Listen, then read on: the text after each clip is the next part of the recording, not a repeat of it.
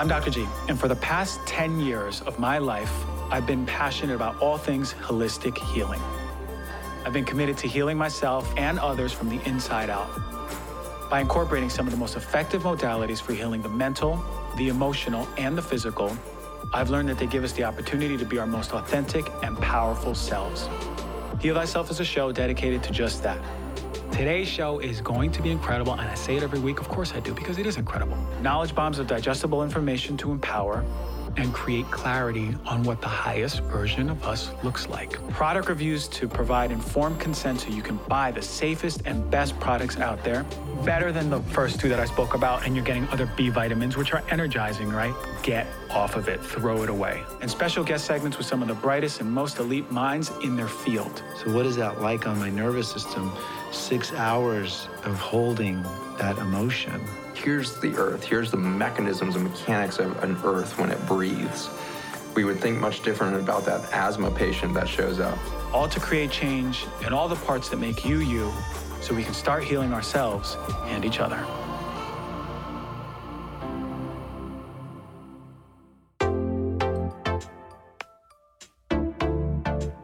All right, everyone, welcome to Heal Thyself. As always, man, taking the time out of your day to join us. I really am excited for today's show. You all know how big a part breast cancer, or maybe you don't know how big a part breast cancer has played in my life. When I came out of school, it was my number one fiery passion. It still is. I want people to be aware of what breast cancer is and how we can protect ourselves from it. Now, listen, we don't learn, men and women. We're never given the tools. So we're going to learn a little bit, especially it being Breast Cancer Awareness Month. This is the Breast Cancer Show, all right? And if you're a man and you don't think this show is for you, well, you'd be surprised. Men do get breast cancer too. And if you're not predisposed to get breast cancer and you're not worried about it, well, I'm sure there's someone in your life who has breast that we can give this information to. So super important show. Very special guest too, Dr. Stacy Whitman. Man, she is the leading voice when it comes to oral health out there. We're going to learn about what foods we should be eating to protect our teeth, protect our gums, and remember, our oral health is connected to our whole body health. So in essence, protect our overall health. She's so knowledgeable. We're going to talk about things like fluoride, cavities, toothpaste, mouthwash, root canals, man, all the hot topics, all the trending stuff, we're getting into it. You know, skincare isn't just about looking good, right? A lot of us want to look good, but it's not just about looking good. It's about nurturing your skin and being well balanced from the inside out. And, you know, this world is flooded with a bunch of harsh chemicals that are really insulting our skin, our barrier. And you want something truly effective that is safe. Alitura is one of the best in the game. If you never heard of Alitura, you just think of, you might have seen some black bottles with gold writing on it. It's one of the best, and they're always at health events, and people are loving them. And their quality. Alitura Naturals has crafted a serum that is not only safe, but also incredibly effective. Listen, a lot of you ask me where I get my glow from. This is a huge part of the equation. Their gold serum isn't just another skincare product. It's a testament to the power of natural healing and a commitment to holistic health. It uses organic ingredients like jojoba, olive, rosehip oils, and the gold serum is made organically with plant-derived vitamin A, not synthetic stuff, not that nasty stuff that you're getting in a lot of these over-the-counter products. GHKCU and marine collagen to revitalize your skin. Alitura Naturals has been using the best ingredients in their products for years. They've been pioneering the path for what truly transformed skin should be. So if you're ready to take control of your skin health and experience the pinnacle of natural beauty, I highly recommend checking out Alitura Naturals. For a limited time, you, the Heal Thyself listener, will enjoy the exclusive discount, just the Heal Thyself discount, only for you. That's 20% off of this gold serum. Go to alitura.com and use the code DRG for 20% off. That's ALITURA.com and get that 20% discount. It's amazing stuff. I use it every night before bed, and I'm telling you, I'm on fire with my skin in a good way. Check it out. All right, let's face it, with all the toxins we're exposed to nowadays with processed foods, pollutants, and even stress, our poor livers have been working overtime. If you've been feeling sluggish, bloated, or just overall run down, it may be time to give your hardworking liver some extra love and support. That is where Organifi's Liver Detox comes in. This convenient little capsule contains a powerhouse blend of clinically studied superfood ingredients specifically designed to remove excess toxins and improve digestion, promote healthier energy levels, and just overall liver health. Now, one of the key ingredients is artichoke leaf extract, which has been clinically proven to help detoxify the liver and digestive tract. Then you got the all-star liver protector. You heard of it, milk thistle, an herb that has been used for centuries to give your liver a big old hug. That's not all. Organifi's Liver Detox also contains dandelion root, one of my favorite ones of all time, which is loaded with vitamins and minerals to promote healthy liver function and digestion. And finally, Triphalia, an ancient Ayurvedic formula packed with antioxidants that has been traditionally used as a powerful liver tonic, one of my favorite ones too. So whether you're dealing with sluggish digestion, low energy, or just want to give your body's main detox engine a little extra love, Organifi's Liver Detox has your back. Just take 1 to 3 capsules at any point during the day to start supporting your liver's natural detox pathways. All of us need to be supporting our liver. If you want to experience the energy boosting, liver supporting effects of this fantastic formula, head to OrganifiShop.com and use the code DRG for 20% off. That is ORGANIFI shop.com/DRG. The breast cancer show, I did a show a long time ago, one of my probably first 20 shows, about almost 3 years ago. Wow, 3 years fly by so fast. As you get older, time is just, it's another topic. But in any case, the breast cancer show was a really, really important pinnacle in me giving out information that I learned over time. Now, before we jump into it, it is Breast Cancer Awareness Month. It's been 6 years since I spoke to a giant crowd of women who suffered with breast cancer and were told by their doctors to just go home, go back to their life. Their scans are clear and they're breast cancer survivors after the next few years, 5 years. And for me, when I did my talk, people were understanding that they didn't have all the information they needed to protect themselves after cancer. But also, over the years, I've synthesized all of the things that are really important for us to do to prevent it, right? And there's no hard line in the sand saying, do this and you will prevent yourself from breast cancer. We are still unfolding the story of what cancer is. But really, I'm proud to give these recommendations and tips to people so we better understand how we can prevent ourselves, because breast cancer, I've seen it firsthand. My mom passed away from it. It is a nasty disease.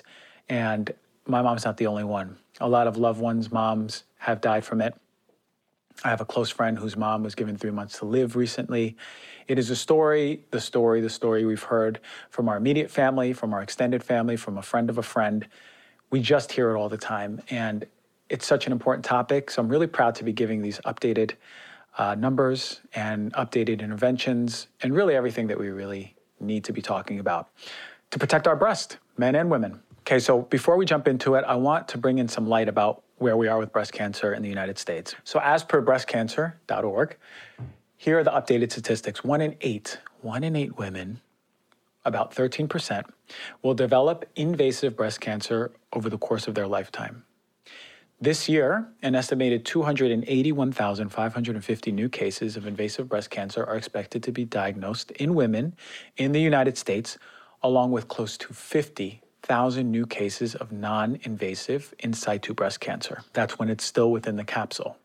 About 2,650 new cases of invasive breast cancer are expected to be diagnosed in men. Fellas, we are not immune in this year, 2021. And as men, our lifetime risk of breast cancer is about 1% in 833. About 43,600 women in the United States are expected to die in 2021 from breast cancer. That's 43,600 too much. Death rates have been steady in women under 50 since about 2007, but they've continued to drop in women over 50, a good thing. The overall death rate from breast cancer decreased by 1% per year from 2013 to 2018, and they're thought to be results of treatment advances in early detection. I have some more important statistics. As of January 2021, there are more than 3.8 million women with a history of breast cancer in the United States. That's incredible. And that includes women who are being treated and women who have finished treatment. Breast cancer is the most commonly diagnosed cancer among American women. And in 2021, it's estimated that about 30% of newly diagnosed cancers in women will be breast cancer. And it became the most common cancer globally as of 2021. So when I was in school, it still was not the number one most common cancer. Breast cancer accounts for about 12% of all new annual cases worldwide, according to the World Health Organization. And the last statistic, a woman's breast cancer risk nearly doubles if she has a first-degree relative, like a mother or sister or daughter, who's been diagnosed with breast cancer. And less than 15% of women who get breast cancer have a family member diagnosed with it. So what the heck is going on?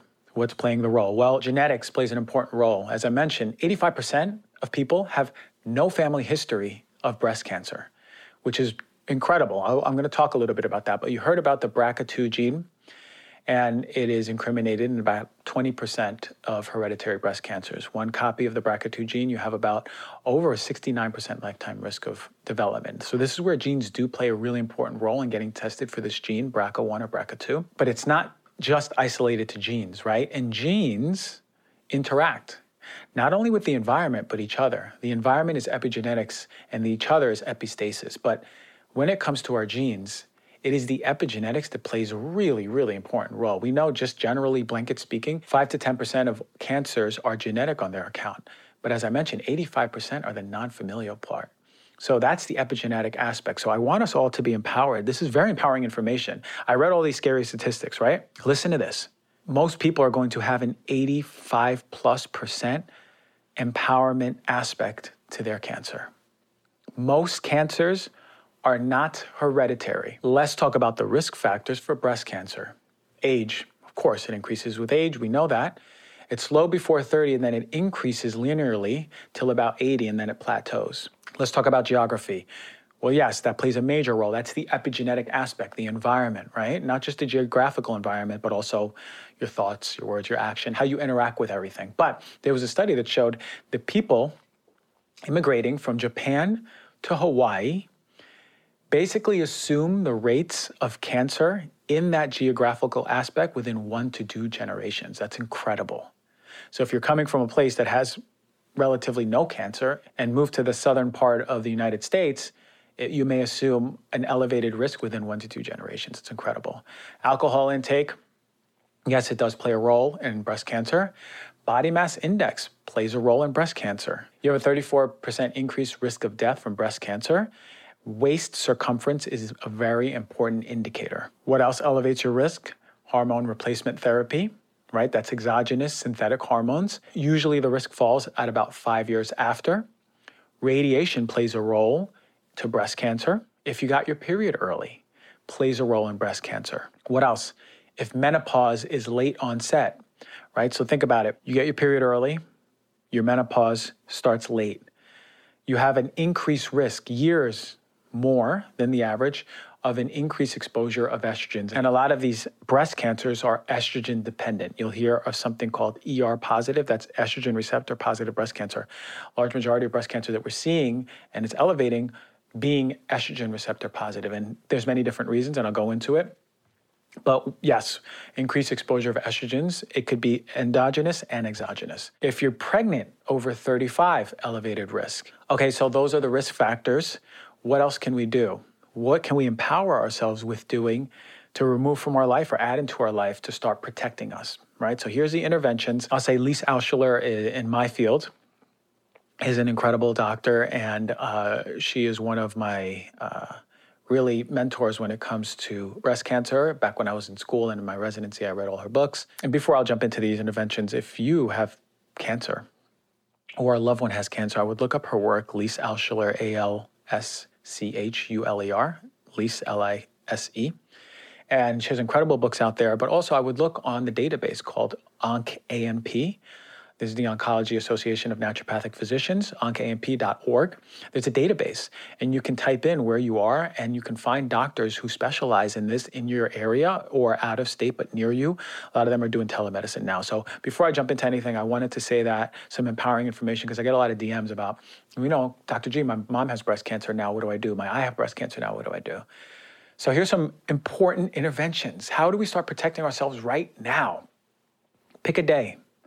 Pick a day out of your month to check your breast. We don't do this enough. You have to pick a day out of the month, come out of the shower, Make it a habit. Stack it with other habits, whatever it is. Lay in bed and learn. Watch a YouTube video and learn how to test and check your breast for lumps. And if you do have a lump, which is very common, or lumps, understand which are the lumps that you need to really be concerned about and which ones are the ones that are probably going to go away next month. What you'll know and probably be surprised that the area that you're checking for your breast are not just around your nipples, but around the whole breast, under the arms.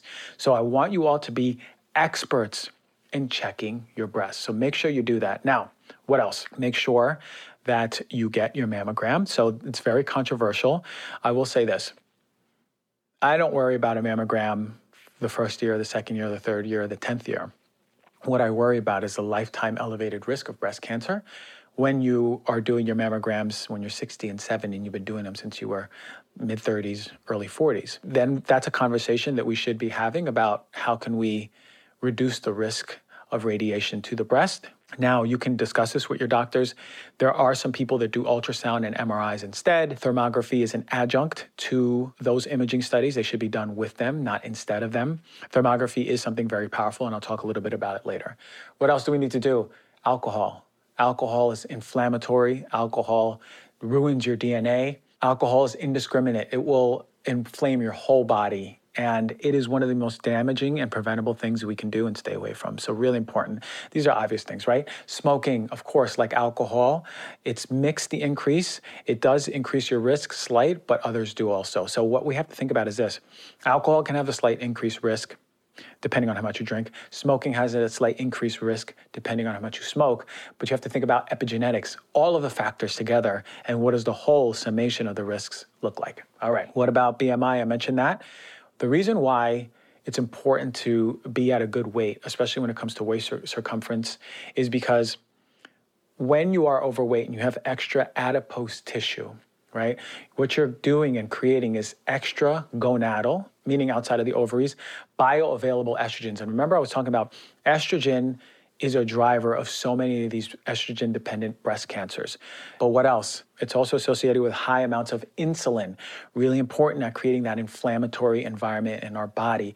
And it's also increasing insulin growth factor, which is an increased risk of breast cancer in itself. So when you're creating this environment, right, with an elevated waist circumference and elevated BMI, it's a problem because you're creating the inflammatory environment of which cancer loves to thrive in. So very important is to get into a healthy weight for yourself where your muscle tone is really, really good and the fat tissue is at a low level because now you're reducing and causing an anti-inflammatory environment in the body. So important when it comes to breast cancer risk. Exercise, naturally as important, both aerobic and anaerobic. There was different randomized controlled trials, but we see it reduces insulin, increases immunity, balances your hormone, reduces inflammation, which is so, so important. Now, what type of exercise? I mentioned aerobic and anaerobic. You want weight-bearing exercise, but also one that gets your body moving and sweating. And we found that vigorous exercise reduced the risk more than moderate exercise. Get to the gym about 3 to 5 times a week to reduce your risk of breast cancer. If you do look into hormone replacement therapy, look into other options outside of synthetic hormones. Talk to your doctor about bioidentical hormones if you really do need exogenous hormones or estrogen. Check your hormones. I'm such a fan of the Dutch test. It's such an empowering test because you can see what your estrogen levels look like, but you can also see how estrogen metabolism looks, right? It's really important, the 4-hydroxyestrone, to be in check between 7.5 and 11%. It's such an important indicator for me as a practitioner to know this patient here is predisposed to breast cancer. Her mom had it and her sister had it. This person needs to be taking this test 2 to 3 times a year, so I know at the very least that 4-hydroxyestrone is in check and balance, and she's properly metabolizing estrogen in her liver. So, so important. Now, what else? I mentioned this before. Remember I was talking about exogenous estrogens outside of you that are dictating the way your body's reacting, and it's acting like a hormone in the body. Xenoestrogens, plastic and dairy are so, so important to reduce and or get them out of your life if you are predisposed to breast cancer. It's so, so, so important because these are the very things that disrupt that estrogen metabolism and increase that amount of carcinogenic 4-hydroxyestrone, which I just mentioned about. One of the most important interventions you can do. Reduce those personal care products preventatively now. There's 81,000 different chemicals in our environment. The EPA only tested a small amount. We have organs of detox, yes, but again, environmental toxins, I spoke about this so much ad nauseum at this point. I know y'all are sick of it, I'm getting sick of it, but really that cup is filling up, and a big part of it is a lot of this stuff. So take an inventory of your bathroom, of your kitchen, of your living room. How can you make the air in your house cleaner? How can you make the products that you're putting on your skin cleaner? Have a doctor, get a naturopathic doctor, get a functional doctor. Go on that website who can test your nutrition, your toxins, your heavy metals, and your hormones. Have them work with your conventional doctor. And what you have right there is a very empowering team with very empowering information that can change your trajectory with breast cancer. All right, so what are some more important interventions when it comes to breast cancer? Diet, of course. We found that the most protective diets against breast cancer were vegan or vegetarian and Mediterranean diet. So super, super important. That's what we see in the data. Basically reducing the processed inflammatory foods and upping the whole foods, upping the colors of the rainbow. So when you change your diet, it automatically is reducing that risk of breast cancer. Stress among the environmental toxins, like I said before, is going to be a very important intervention at reducing that inflammatory state. Remember, I mentioned before, insulin resistance. This is where that weight part came in, but also the foods, right? Insulin resistance is so, so important when it comes to reducing the pro-inflammatory state that is carcinogenic, that is pushing cancer. You're changing the landscape of your body, so you're creating a place where cancer is not thriving or growing, right? You also want to talk to your doctor about insulin growth factor 1 receptor, right? Things like magnesium, cinnamon, fenugreek, even fasting can help balance this. So again, your body is becoming more sensitive to insulin. If you're insulin resistant and overweight and stressed and eating a really poor diet, you're mixing up that cauldron of those ingredients to create breast cancer.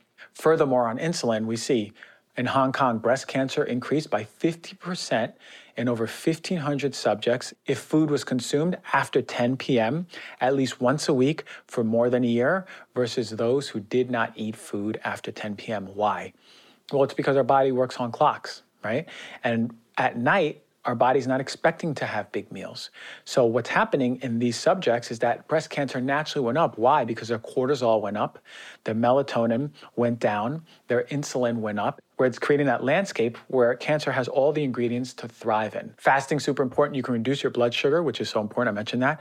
Women with a history of breast cancer who fasted under 13 hours had an increased risk of dying from breast cancer by 21%, which is an incredible number over here. Versus those who fasted for 13 hours and over, every 2 hours of fasting lowered their hemoglobin A1C, which is their blood sugar. So think about it. Super important. We have to think about landscape when it comes to breast cancer, right? Inflammatory landscape, poor blood sugar control, right? There's immune dysfunction going on. Cortisol is creating more inflammation over time. So we also see the benefit of small dinners.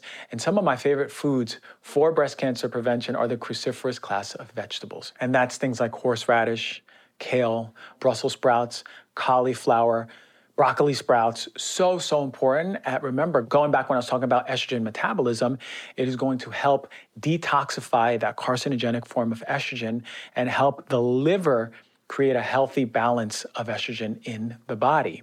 Now, the caveat to that is if you're eating all of these really good foods, you got to be pooping.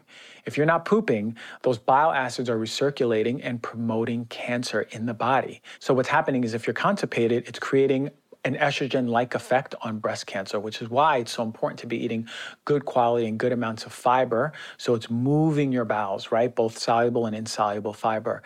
That's why it's so important to be going to the bathroom, and why gut health is such a major topic is because when it comes to the context of cancer, we don't want to be recirculating the very things that we're trying to get out of us. Overall with diet, reducing added sugars, reducing preservatives, reducing refined carbohydrates, trans and saturated fats, eating organic foods, reducing those pesticides, right? Reducing heavy metal rich foods.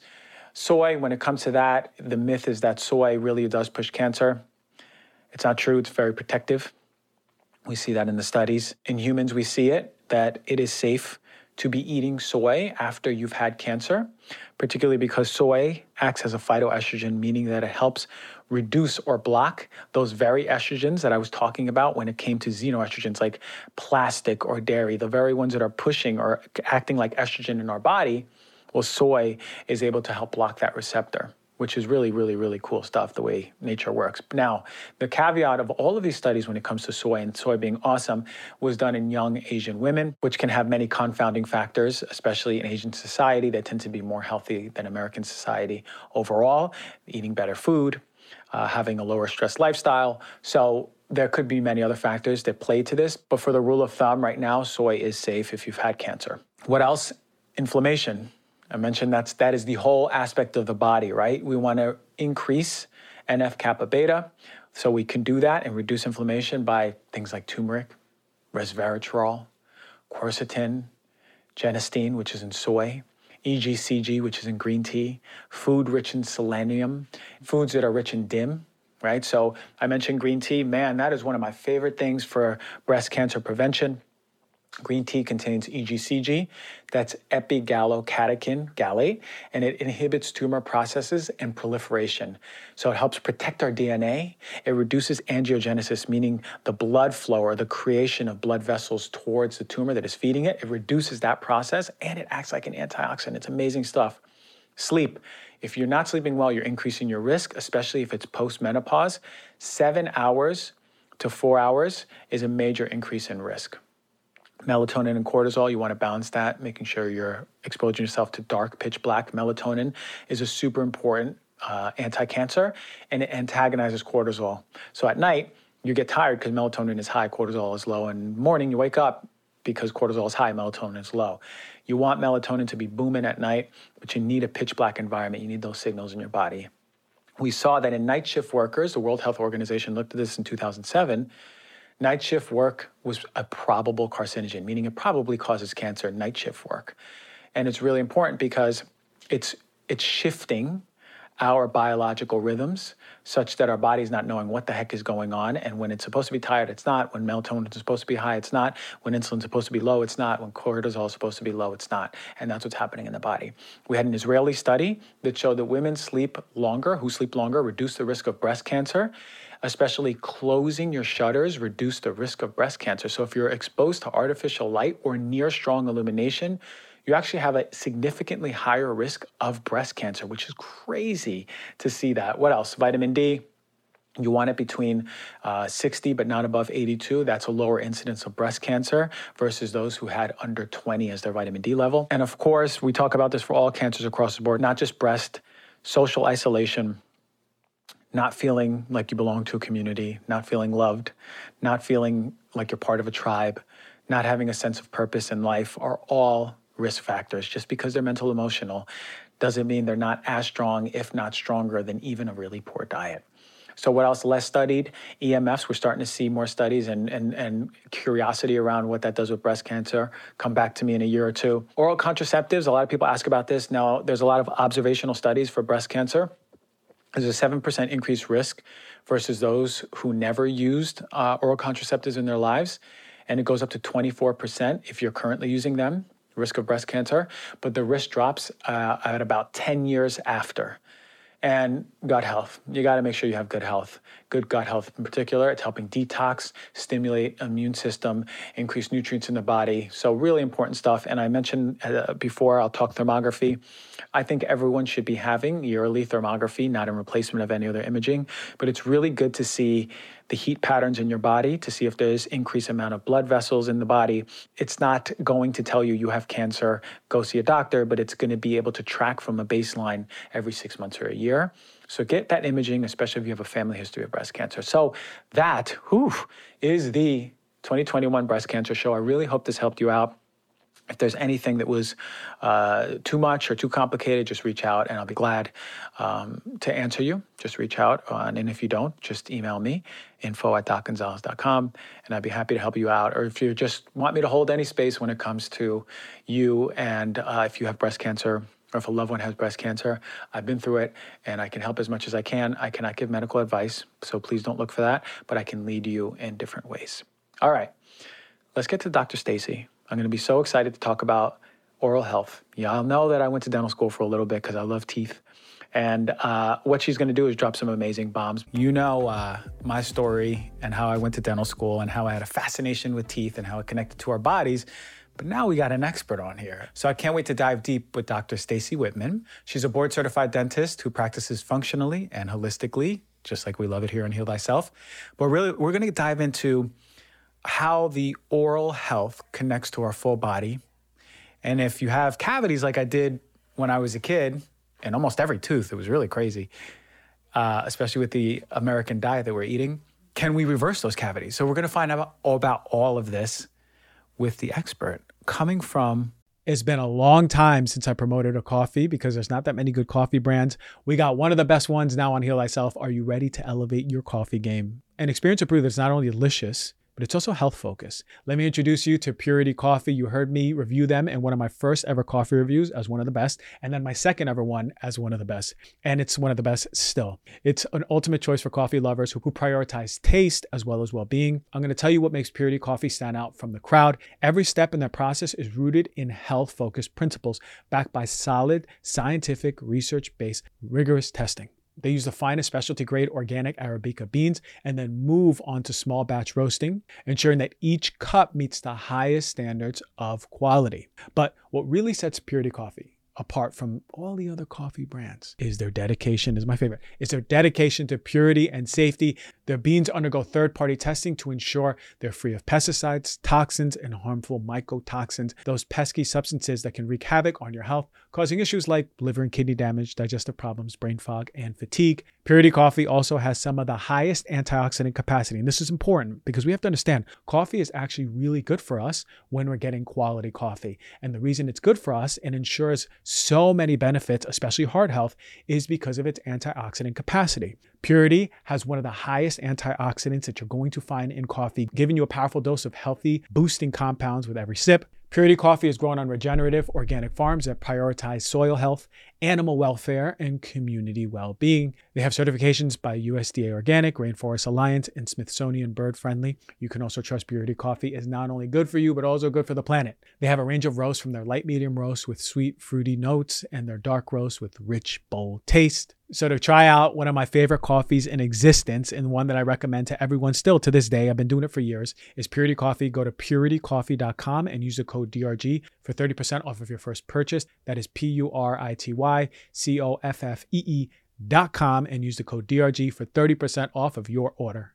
You know, living a long life is great. It is. We all want to live longer. But what's even better is living those years in good health, right? Free of the chronic diseases and the ailments. Unfortunately, for many, the gap between lifespan and health span is way too wide. And we spend our last years ill, not enjoying our life to the fullest. And that's why I'm always into research-based products, quality supplements that are coming out to you, the highest, the best of the best, some of the best rigorously tested supplements. And one of my favorite companies across the board is Momentous. And they have two that I use every single day: creatine and collagen. These are the two powerhouses at work. I've been opened and I've been working out more 4 times a week. I'm lifting heavy weights, and these are staples. And not just me, I think everyone should be out working out, building muscle, staples to muscle repair and muscle growth. But what sets Momentous apart from the rest is its clinically researched formulas. For the collagen, it delivers 15 grams of collagen, supporting your body in various ways. And it's not just one type of collagen, it's all the types of collagen, right? A lot of companies just have one type of collagen. You want all the types of your body's absorbing and utilizing this collagen the way you desire the body to use it. But boy, oh boy, the gold standard for working out, if you're not on this, you don't even have to be working out. You can use it for your brain. It's creatine. Momentous creatine is fantastic. There's no fillers, no additive, pure, effective ingredients you can trust. Trust is everything when it comes to supplements. Momentous third-party test. There's no surprises. What you see on the package is what you get. So if you're like me, you want to fuel your body with the best of the best, go to livemomentous.com and use the code DRG for 15% off of creatine and collagen and all their top-notch products. That is livemomentous.com with the code DRG for your discount. Portland, Oregon. Yes. And I've been to your beautiful place. And I remember I met a chicken. Uh-huh. And I took a picture with it or video. And then right when I'm taking the video, the chicken starts flying and I throw the chicken and run away. You were not into it. You put a city boy in the country holding a damn chicken. I know. I almost had a city boy heart attack You in there. had a moment. I had a moment, but it was very special. So actually, whoever was listening or viewing and remembers that story that I put up, it was at your house. Yes. Amazing. I just mentioned that I went to dental school. You and I bonded over this. Yes, I was fascinated with your story. Yeah, it's pretty crazy. Yeah, yep. But how, because I know how the curriculum is in dental school. You went to first Minnesota. year? First year and I had another semester. Okay. So three semesters. Okay. I know how the curriculum is. A lot of people don't. How the heck do you end up going into functional dentistry, which is not part of that curriculum? At what point was this moment in school where you were like, I actually want to do something different? Good question. Well, first of all, thank you so much for having me. For I'm sure. a very big fan of everything you do. Thank you, Doc. And I really admire it. So it's an honor. Well, I can't say I had my aha moment in dental school because I was so in the weeds, but I'll be honest, dental school never really resonated with me, which is why I connected with you, because you recognize that and change your path. But I didn't, I guess, have the courage to do that, so I kind of stuck with it, but never really felt fully satisfied or fulfilled with dentistry as it was being taught. And I practiced for a few years, but we were always addressing end-stage disease and never really getting upstream and at root causes. And again, I just didn't feel fulfilled. And I myself practiced traditionally, but I lived a more clean, holistic lifestyle, if you will, to the best of my abilities at that time with the knowledge I had. But I think what really propelled me into it was I lost my mother suddenly to lifestyle issues. And that really got me thinking, like, how can I personally live a healthier, more optimal life? And then how can I apply that to my patients too?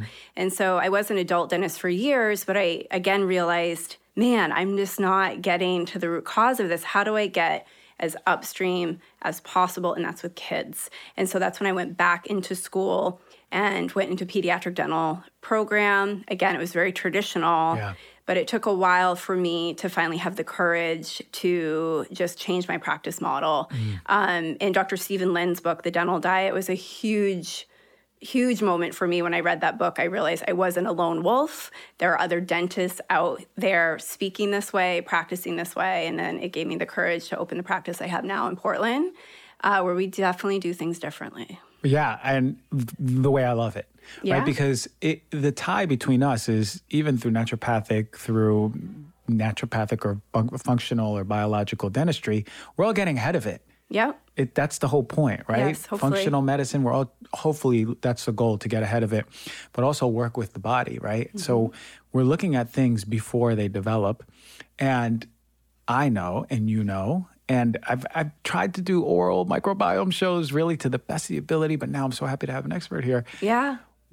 How important is this bacteria or the whole flora in our mouth compared to what we used to think? Has the research changed? And what are the implications? What's happening in our body with it? And how do we feed it? And how do we nurture it? I want to know all about it. All of it. Because for me, it's something that it's a travesty how little we talk about it. In medicine too. It's coming. It's coming. Not just that. I want that tidal wave to come because people are going to be shocked. Yeah. But let's dive deep into that because we talk about gut health and microbiome. It's time to talk oral health, body health, microbiome. It's very related, gut health and oral microbiome health too. So you asked how important is it? I think it is paramount. It is the most important thing is our oral microbiome. So where I was taught as a child, it's all about avoiding soda and candy and brush your teeth with fluoride toothpaste, right? Well, we'll get to that later. But it's so much more than that. It is about supporting your healthy, beneficial microbiome orally, but in your gut too, because they are like cousins. We consider them kissing cousins, if you will. So most dental disease, whether it's gingivitis, gum inflammation, or dental cavities, is because of an imbalance or dysbiosis in the mouth. And there are many reasons for that. And that can be certainly how we're breathing, what we're eating, and our hygiene too, as well as nutritional quality. So like micronutrients, especially like trace mineral deficiencies and things of that nature. So I know in naturopathic medicine, you focus so much on healing the gut, but a lot of patients, I find, they won't get to optimal health, and we don't know why. Why are they hitting these brick walls? And a lot of what we're missing is looking into the mouth. And what is the oral microbiome like? Very often, patients have gum disease or dental cavities. And as you mentioned, you experienced this as a child. You know, dental cavities, dental caries is the number one chronic disease in children in the world, you know, and it's something that a lot of us think we just get cavities. That's just part of being a human, but it's not.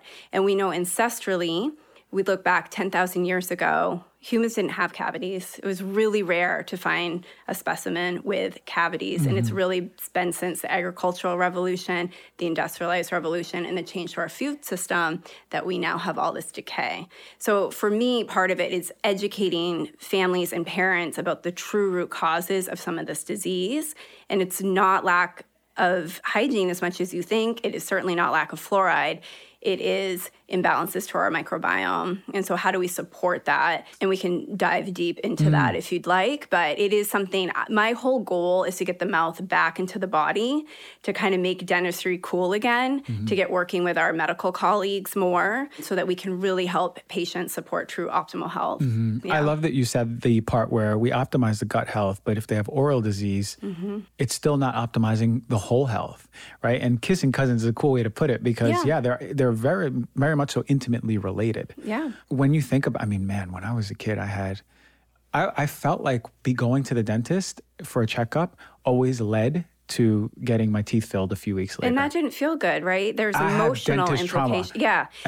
Emotional health is so important. That's my number one goal with my patients is to support their emotional health so they don't have this negative memory of the dentist. And how do we stay ahead of that? It's through prevention. Yeah. So you mentioned a few things. So first I want to talk about how caries or cavities happen. Is the main mechanism behind it the imbalance of the oral bacteria? And if so, then what happens when those pathogenic bacteria are overloading your system? Yeah. How is that causing the decay? Sure. A great question. So generally, to really simplify it, it's acidity and inflammation. So most pathogenic bacteria in our mouths, they are anaerobic and they love acid. They love an acidic environment, and that can be created through how we're breathing and what we're eating. So highly processed foods, fermentable carbohydrates, sugar, starches, those things will lower the pH in our mouth, and then eating frequency too. So those of us who tend to snack or graze or sip all day, that leaves our mouth in a constant state of acid because that's part of the digestive process. And when we talk about gut health, I consider the mouth actually part of the gut. I mean, it's the entryway into our body. It's kind of all one system. So, and we're swallowing so many times. We're swallowing 2,000 times a day. We're swallowing all that bacteria. What is that doing to our gut health? And there's still a lot of research that's happening about that. I do think the oral microbiome is going to blow up in the next few years. But the way a cavity is caused, so day in and day out, if you're allowing this acidic state, you're allowing these pathogenic microbes to flourish, what they do is their byproduct is more acid. And so they stick as a biofilm onto your teeth and they release acid. And hopefully, if you're in balance, your saliva can come in and neutralize and remineralize with calcium and phosphorus and things of that nature and trace minerals. But if your hygiene's not on par, if your diet's not on par, and this is happening day after day, eventually you lose minerals from your teeth due to that acid attack. And eventually you'll get a hole in your tooth or a cavity. And it's similar with gum disease. Gum disease also can be a sign of nutritional deficiencies. But again, that acid, if it's from the biofilm, it's released. It causes gum inflammation, irritation. You get bleeding gums or leaky gums, which is why we're trying to coin that phrase, like leaky gut. So now you have this way for pathogens to get into the bloodstream. And that's where we're seeing a lot of links to systemic issues, heart disease, diabetes, rheumatoid arthritis, Alzheimer's, dementia. The list just goes on and on and on. So we can't emphasize how important it is to support your oral health. But really, we're trying to dig deeper with the research on the oral microbiome and protocols to help rebuild that if it's been affected and is in a dysbiotic state. Interesting. So when you have a oral microbiome that is flourishing, what does that balance look like? Because are the commensal bacterias stopping the growth, just like the gut stopping the growth of the pathogenic or controlling the growth of pathogenic bacteria? And are the commensal bacteria, their byproduct is not acid? Correct. Right. Correct. So that whole concept, we want to disinfect the mouth, right? That's a whole marketing thing that happened with, you want SLS, like foamy, frothy toothpaste. Well, we know SLS is trashing our microbiome. And we want minty and lots of essential oils. Well, again, those are antimicrobial, but they're not selective. So this whole idea like disinfecting the mouth is incorrect. We don't want to disinfect the mouth. We want to support the good guys, is what I tell the kids that come to see me, but are beneficial bacteria. And they have a really protective role. They can help communicate and transport calcium and phosphorus and minerals. They can protect our teeth. They serve a very important purpose.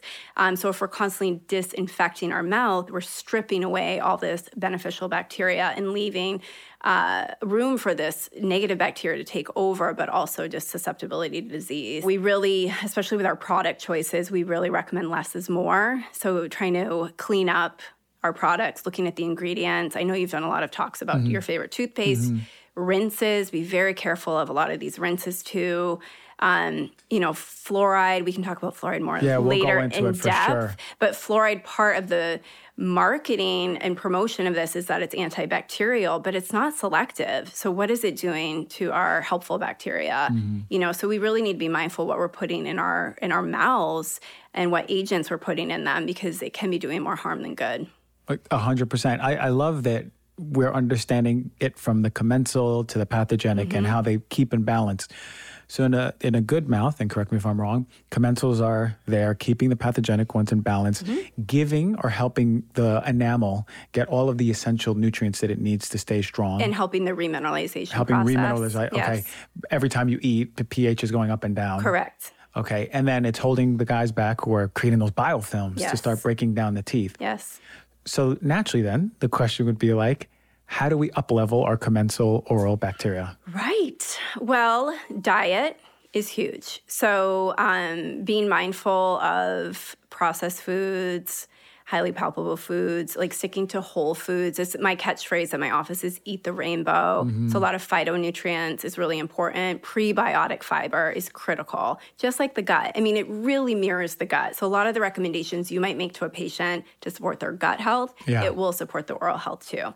So we love prebiotics. If we feel like we're not getting enough natural probiotics through fermented foods, we might recommend some really high quality supplements. And there's more and more companies targeting specific oral probiotics that are benefiting the specific microbes in our mouth that we need, because there are different niches in the body, Tongue scraping can really help too. I love to see patients tongue scrape and floss just to reduce the pathogenic bacteria again. But breathing is critical as well. And I know you've had experience with this yourself, and that may be why you had so many cavities as a child. If we mouth breathe, we're changing the pH, we're changing the microbiome because we're drying our mouth out.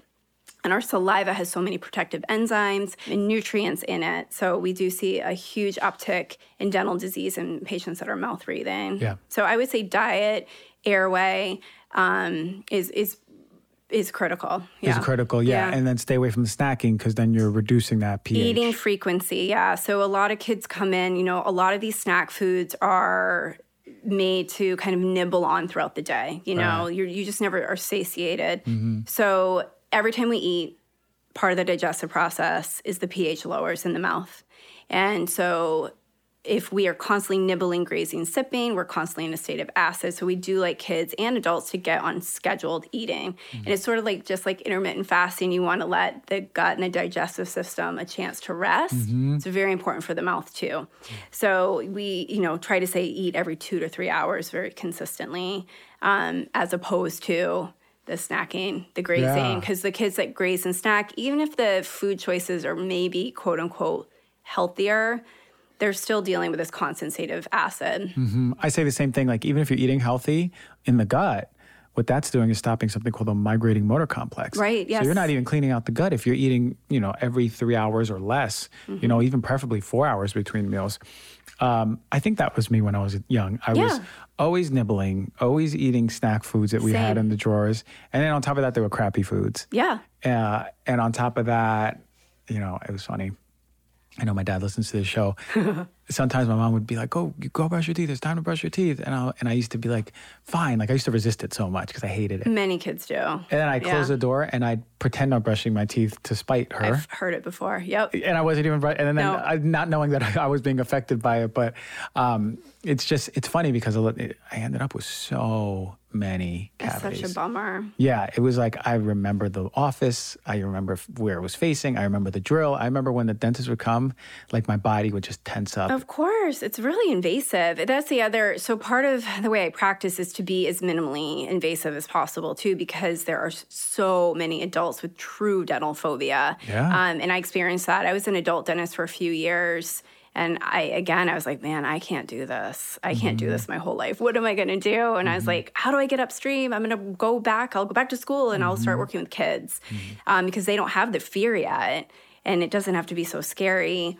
So, we do a lot of remineralization protocols and try to heal cavities, which you can do. And I can go into my protocols later. But yeah, I mean, if we look at ancestral humans, they weren't brushing and flossing. They weren't using fluoride toothpaste. It is just so much about the diet. I mean, it's just so interconnected. And unfortunately, it's the food industry, and that's what needs to change. And so a lot of this can be so overwhelming to parents. So my goal is just to support and guide and try to give really attainable nuggets that you can take home and kind of chip away at, just like when you're on like a health journey too. Right. So don't get overwhelmed, parents, please. All right, so we got mom and dad listening. Yeah. And they go, all right, listen, my kid hasn't had a cavity yet. Great. But my friend's kid just got their first one, and my friend's kid and my brother, their kids are starting to get cavities now. How do we get ahead of it, like you said? Where do we start? Aside from the food, is there a certain type of toothpaste that you like? How often should we be flossing? Should we be using mouthwashes? If so, what type of mouthwashes? Great. All of these questions, we got to know. Okay. So first recommendation is as soon as a child gets a tooth, it can get a cavity. So that does mean we need to start implementing some sort of oral hygiene routine. So that can be at 6 months old. In fact, you can even start earlier by just wiping the gums. That can help desensitize children. So you can just start with water initially. I really think we are over product in the dental industry. It's a multi-billion-dollar industry. But I am a big proponent once you start introducing toothpaste of hydroxyapatite toothpaste. And I've heard you speak of this too. I can put in the show notes my favorites. They're the same as yours. Boca and Risewell are the ones that I really like right now. Although there's room for improvement, I think, and I'll keep you. I have the Boca one. I'll keep you posted about that. I use Boca too. My kids use Risewell. Risewell, yeah. I tend to just have both like circulating. You flip them around. I flip them around. Yeah. Why not? There's another one too that I think doesn't get enough press. It's Revitin. Okay. And it has prebiotics and coenzyme Q and vitamin C in it. It doesn't have the hydroxyapatite, but I switch up that one too. Okay. But I don't. So my big mantra at my office is floss. So almost all cavities I see in children are between the teeth. It's not from lack of brushing, it's from lack of flossing. So I do like parents to get in a really good, consistent flossing routine as soon as all the molars are in. So it's around 2 or 2.5. And this includes for adults. So flossing is so important. You guys, periodontal health, and this is where all that systemic issue can come in. Alzheimer's prevention, heart disease prevention, diabetes prevention. A lot of it comes from periodontal, gingival health, and so that is flossing. So please start flossing. Those little floss sticks are fine. I don't like the plastic.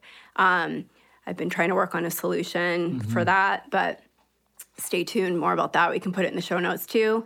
I think you can tongue scrape with kids also. I love to tongue scrape. That can help your oral microbiome as well, cleansing the tongue of bacteria and like food particles.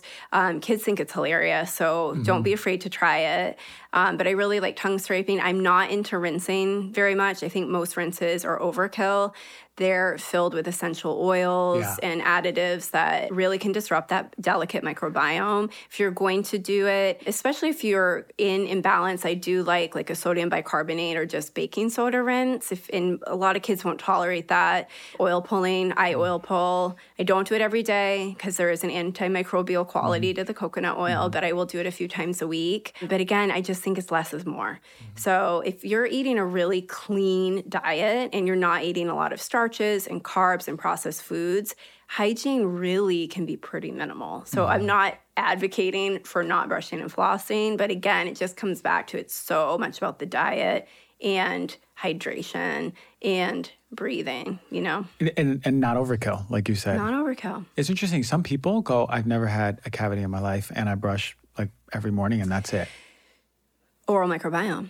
They have a great microbiome. They have a great microbiome. And so at my office, our intake forms take about 45 minutes to finish because we dig deep and we talk about the maternal health. What was the labor and delivery like? Was it a cesarean? Was it vaginal?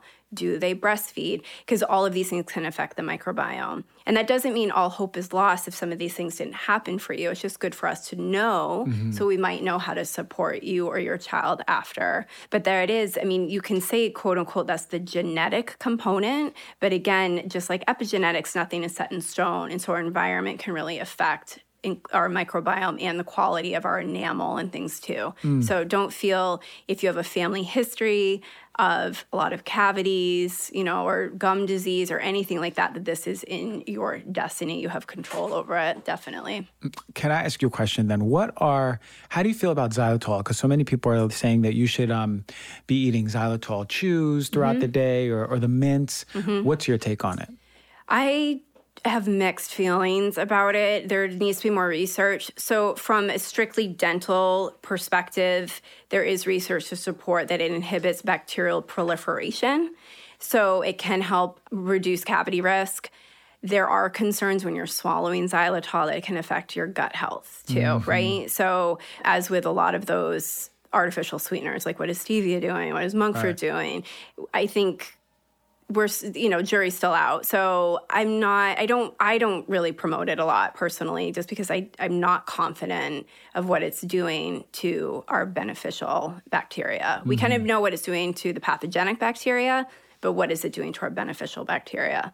So I think it's not one of my go-tos. Yeah. Okay, thanks for answering that, because I know it's like a kind of hot topic that's rising up. A lot of people are talking about it. There's over here in the local market, there's like a xylitol area. Yeah. So I'm like, okay, this is a question I got for the doc. It's part of a lot of protocols, and I think it can be successful. But again, I just have concerns about what it's doing to our gut health, our GI health. Okay. Now I'm going to get comfortable because I know we're going to talk about fluoride now. Okay. Oh my gosh. And I want to know, I think one of my, episode maybe 4 or 5, I did it on fluoride. Oh, did you? I need to one of my listen first to it. shows. Okay. And look, maybe things have changed in the past 3 years, maybe not. First of all, what is your take on fluoride? Is it essential for our oral microbiome or our teeth health? Are we overusing it? What about the fluoride rinses that we're supposed to get? That I was getting the bubblegum one when I was a kid, saying you need to take that. I had it too.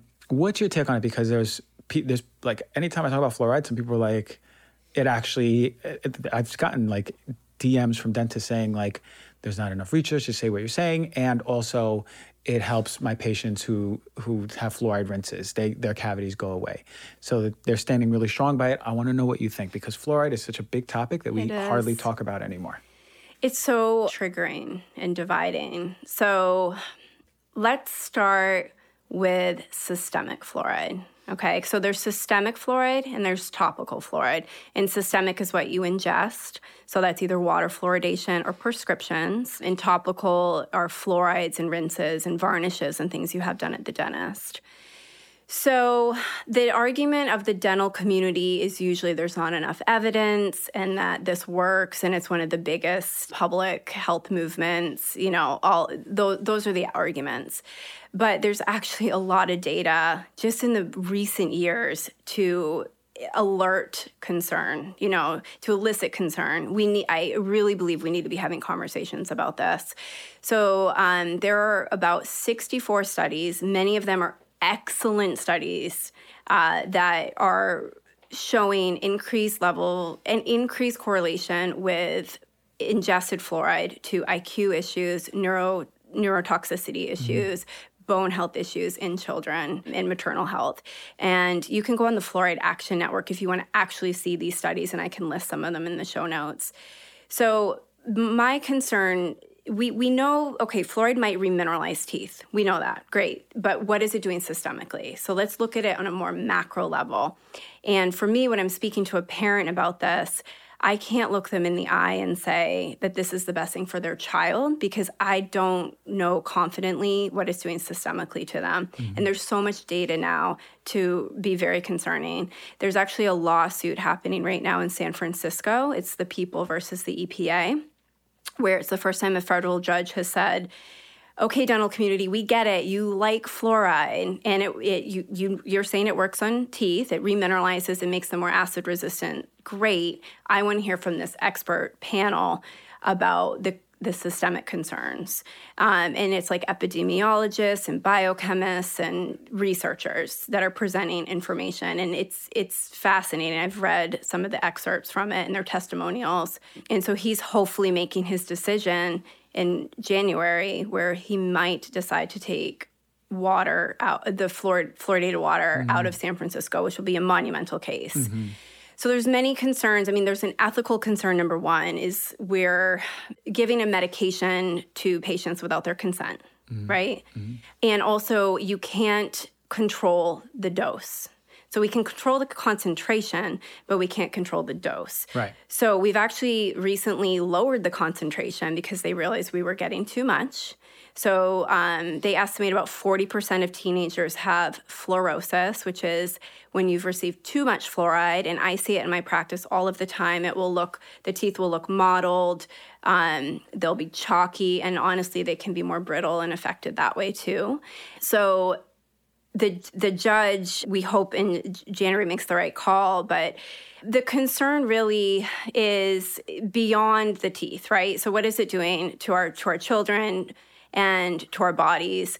And so I really encourage parents to go read this research and make their own decisions.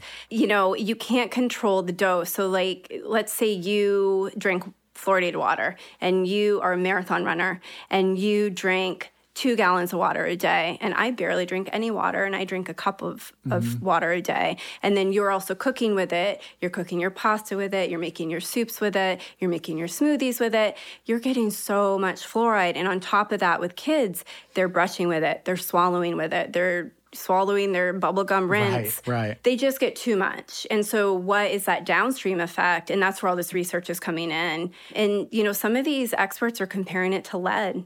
There are some theories, too, that actually fluoride can help when there's water fluoridation happening. It's going through the pipes, and it's a lead pipe. It can leach lead out of the pipes more.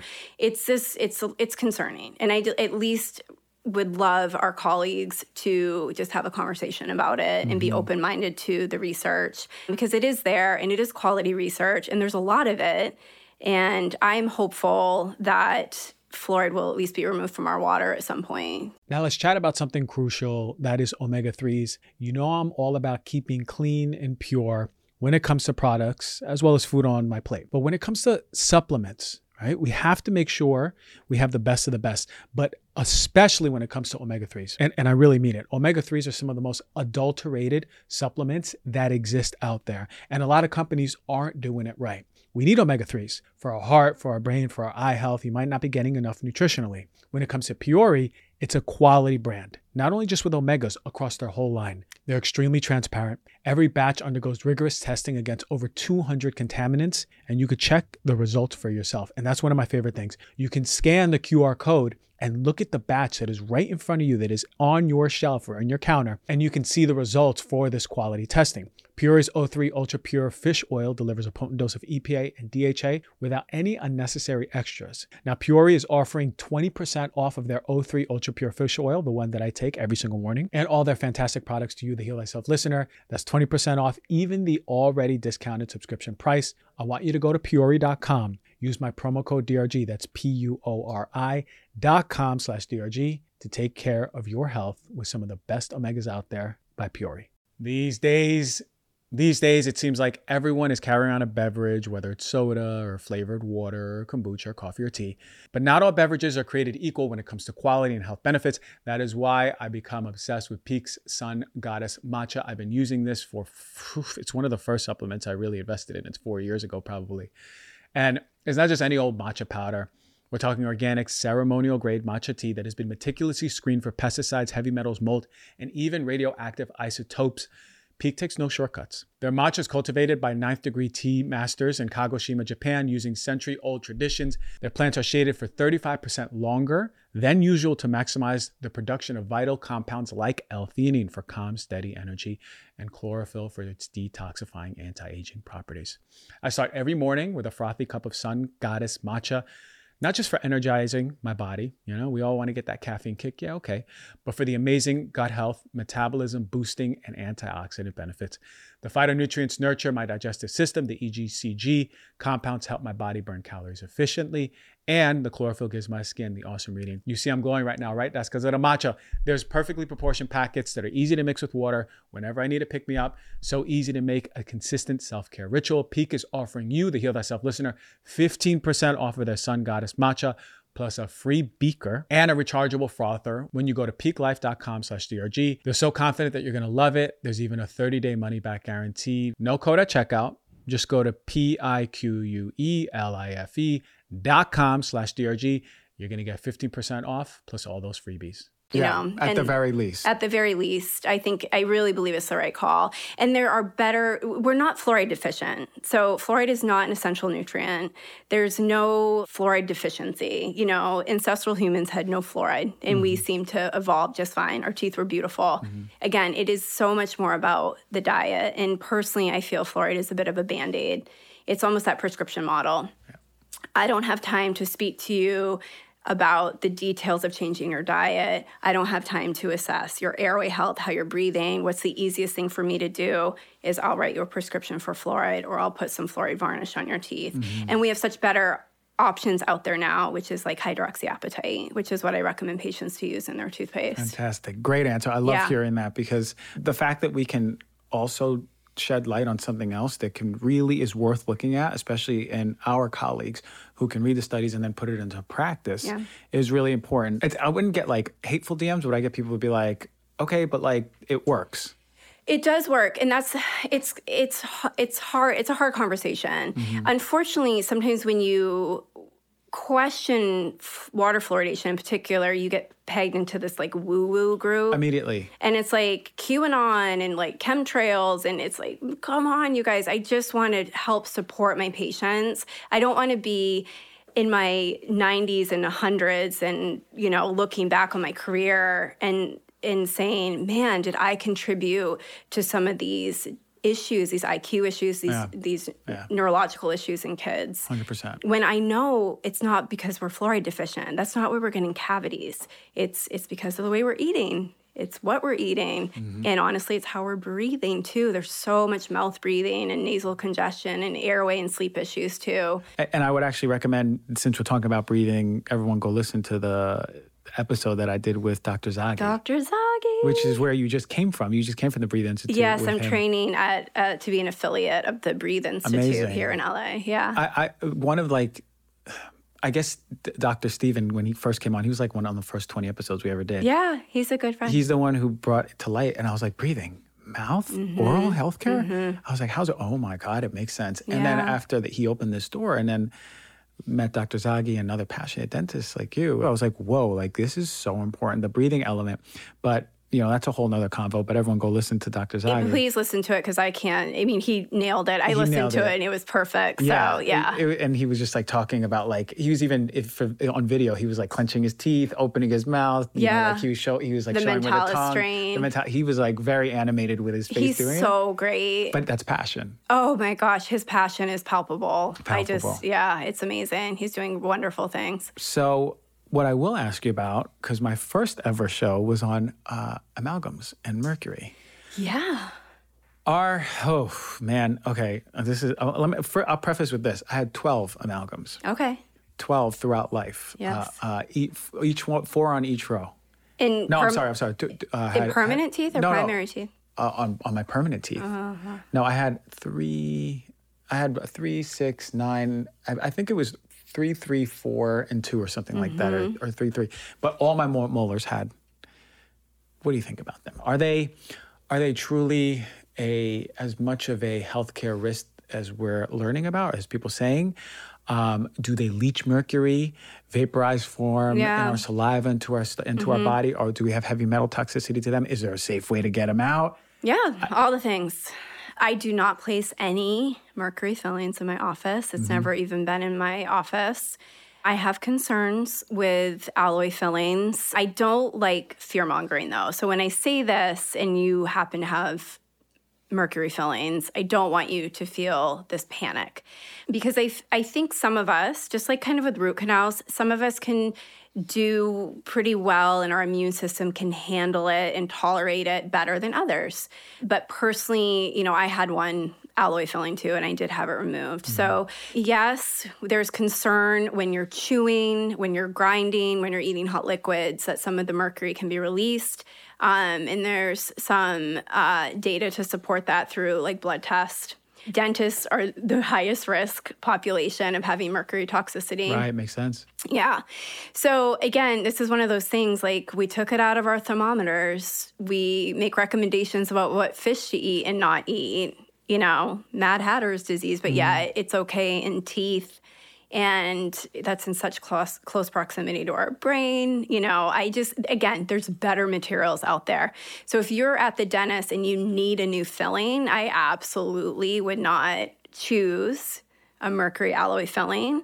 And if you are having a tooth where the filling has broken or it needs to be replaced, I would choose an alternative material. I definitely have concerns with it. Yeah. I just think we can do better. The other thing, one of the selling points of mercury fillings is that it's antibacterial.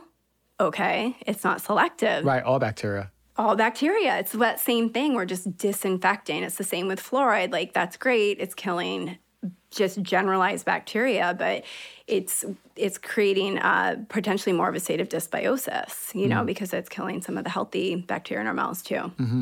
It makes sense. As an alternative, do you look for like plastic, ceramic? What so I'd recommend asking for a BPA, BIGMA free or ceramic based material. The one I use is Admira Fusion. I can't say there's a perfect dental material out there. You just do the best you can. And so that's the best one on the market right now. And with crowns too, zirconia crowns, ceramics is kind of what I would recommend leaning toward. But again, we're really just trying to prevent issues to begin with. If you're listening as a parent with children, a lot of these conversations don't need to apply to you if we can just make sure your kids stay healthy. Yeah. It's crazy to just think about how many amalgams that people have.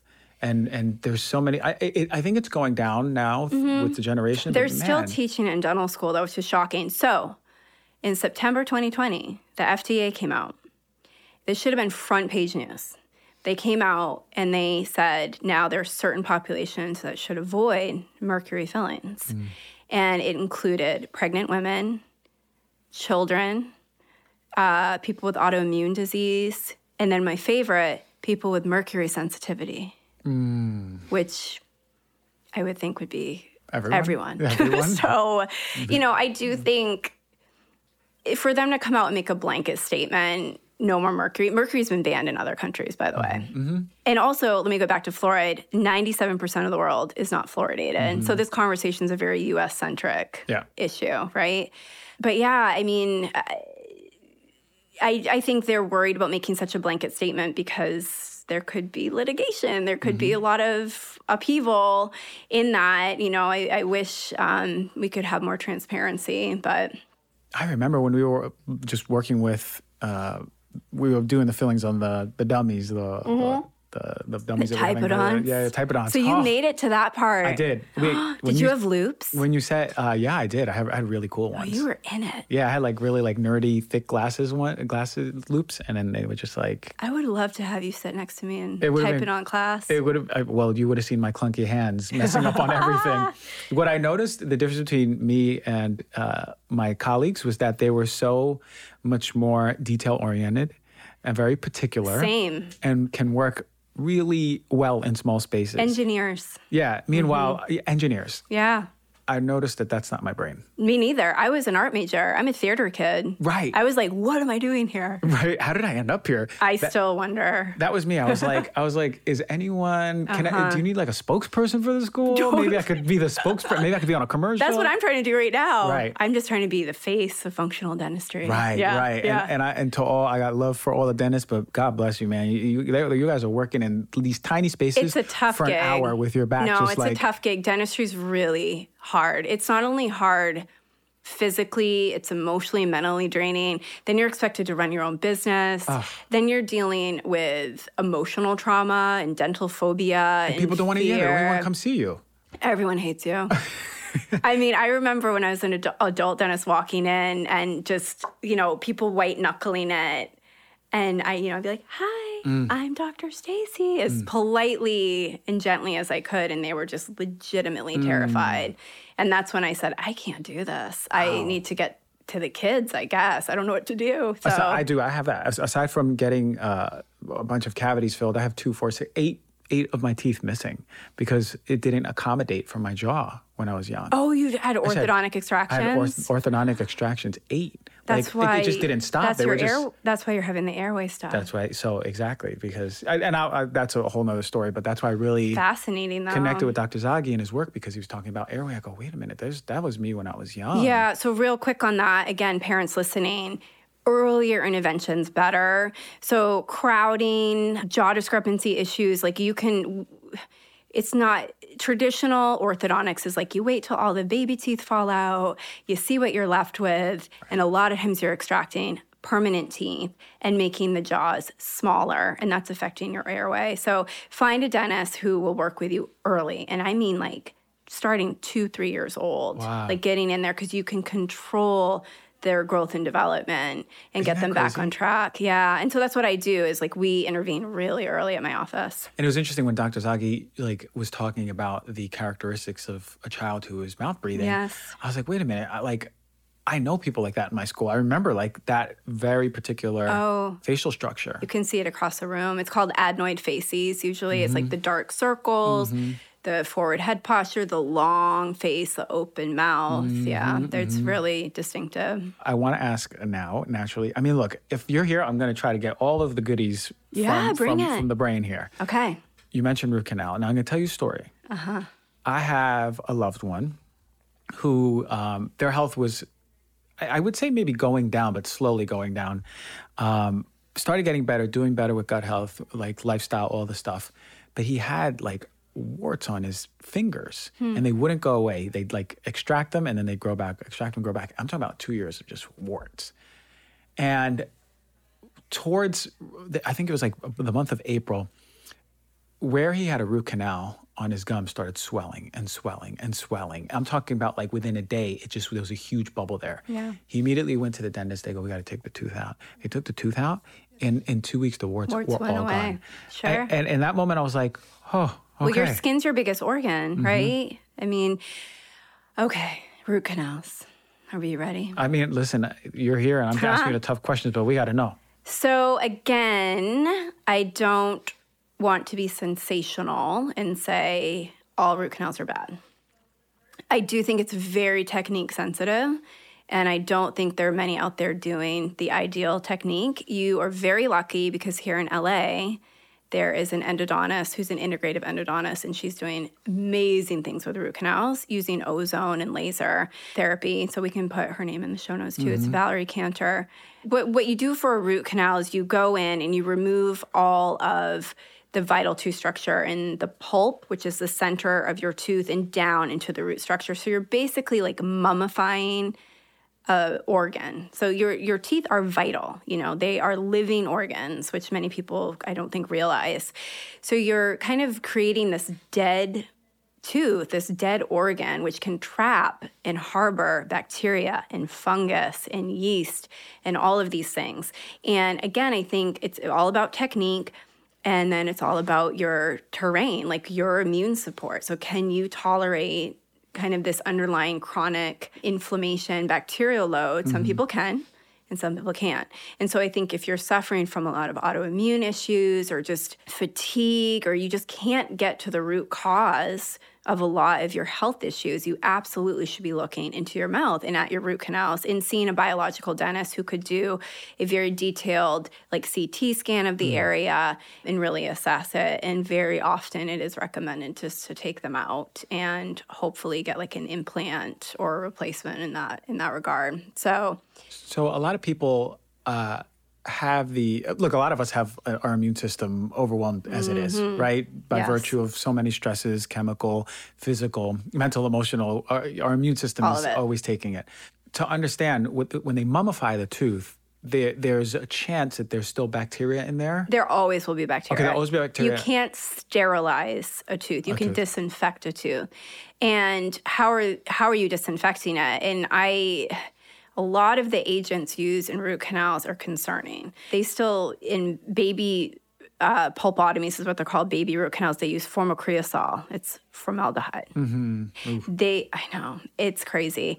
They will use MTA, which has aluminum in it. Gutta percha has barium in it, So you really need to find someone that's using clean materials. A lot of times they'll use bleach. And so the data really supports that, but you have to be so careful with it, and again, what is that doing to our microbiome overall? Yeah.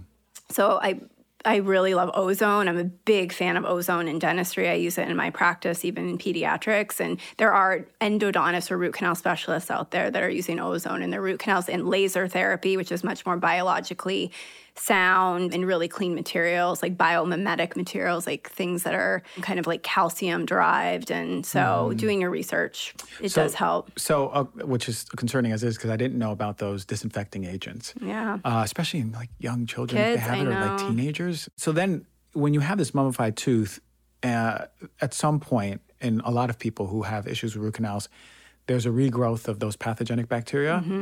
And now they're just boiling under the surface. They're stuck down there. They're stuck down there. Yeah. And that's causing constant inflammation to the area. Yes. And then how is it connecting systemically? Is it through our bloodstream? Okay. Lymphatic system, bloodstream. Okay. So then we're getting... They think too along our nervous system as well, our vagus nerve and... Traveling. Exactly. So which makes sense, because why so many people, once they address a tooth that is constantly infected over and over for many years, it's so crazy to me that when they remove it, the wart, which is a minor intervention for a wart. I'm sorry, the wart is something more benign when it comes to a disease that can be manifesting for years, like a serious disease that can possibly be reduced by just removing a root canal. Like cancer, autoimmune issues and things too. Yeah, I mean, you hear patients report after teeth are removed that are root canal, just amazing differences in their physical health. So I don't experience that so much in my pediatric practice because I'm not working with adults, and so we do really try to avoid root canals as much as possible, even in baby teeth, and give the parents always the option to extract the teeth. But we do so much with cavity arrest and reversal and remineralization because I do have ozone, and I love that. It's the best thing I've added to my practice. It's amazing. The ozone really does work. So everyone out there, okay, so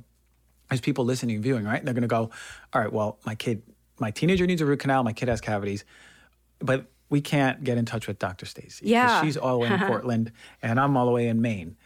How do they find people that are working like you? Great question. I wish I had better news. There are not many yet. I'm working really hard on that. You can go to the Holistic Dental Association. You can try the IAOMT, the IADBM.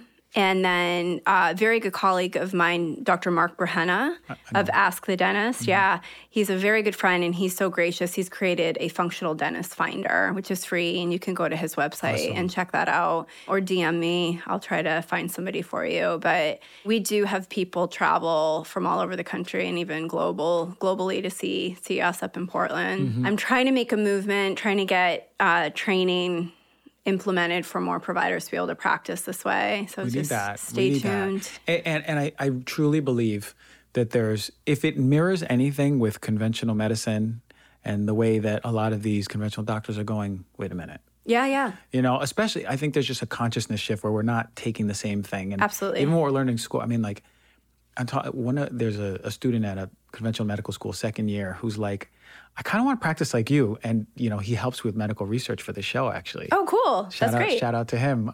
But good job, man. But what I'm noticing is that he said, like, I know some people that, like, are really, like, not wanting to step forward and, like, this isn't health to me.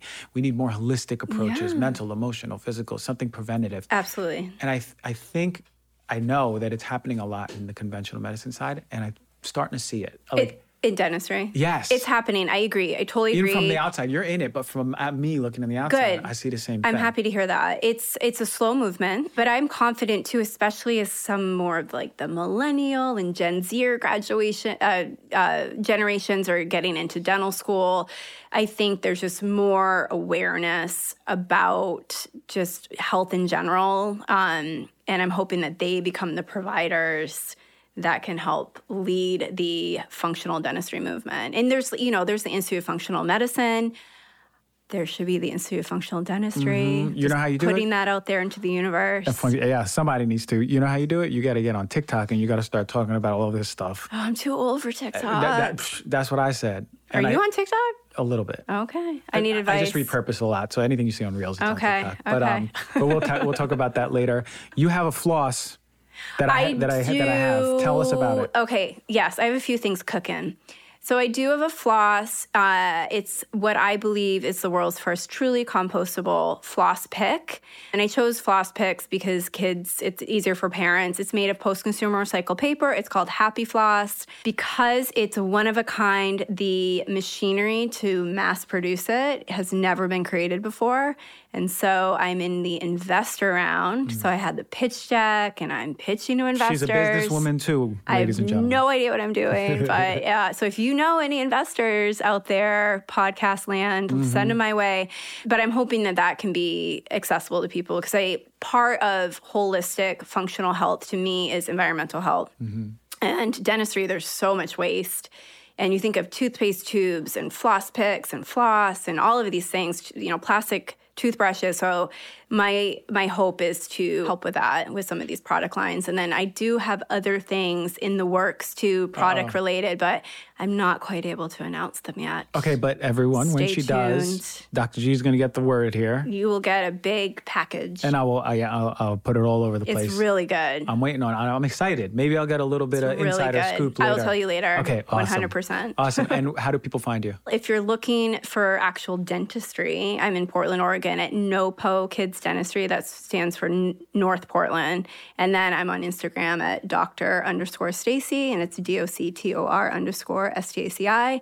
And I also have a website, Dr. Stacy. I'm going to have some courses, and I'm working on a book. So I'll keep you all informed. In the loop. Keep us all in the loop. What a pleasure to have you here. I mean, this is really one of the first conversations where we had something really comprehensive, where we got to talk about the oral microbiome, fluoride, cavities, root canals, nutrition, mouth breathing. This has been we touched on it all, and I'm a very, very complete show.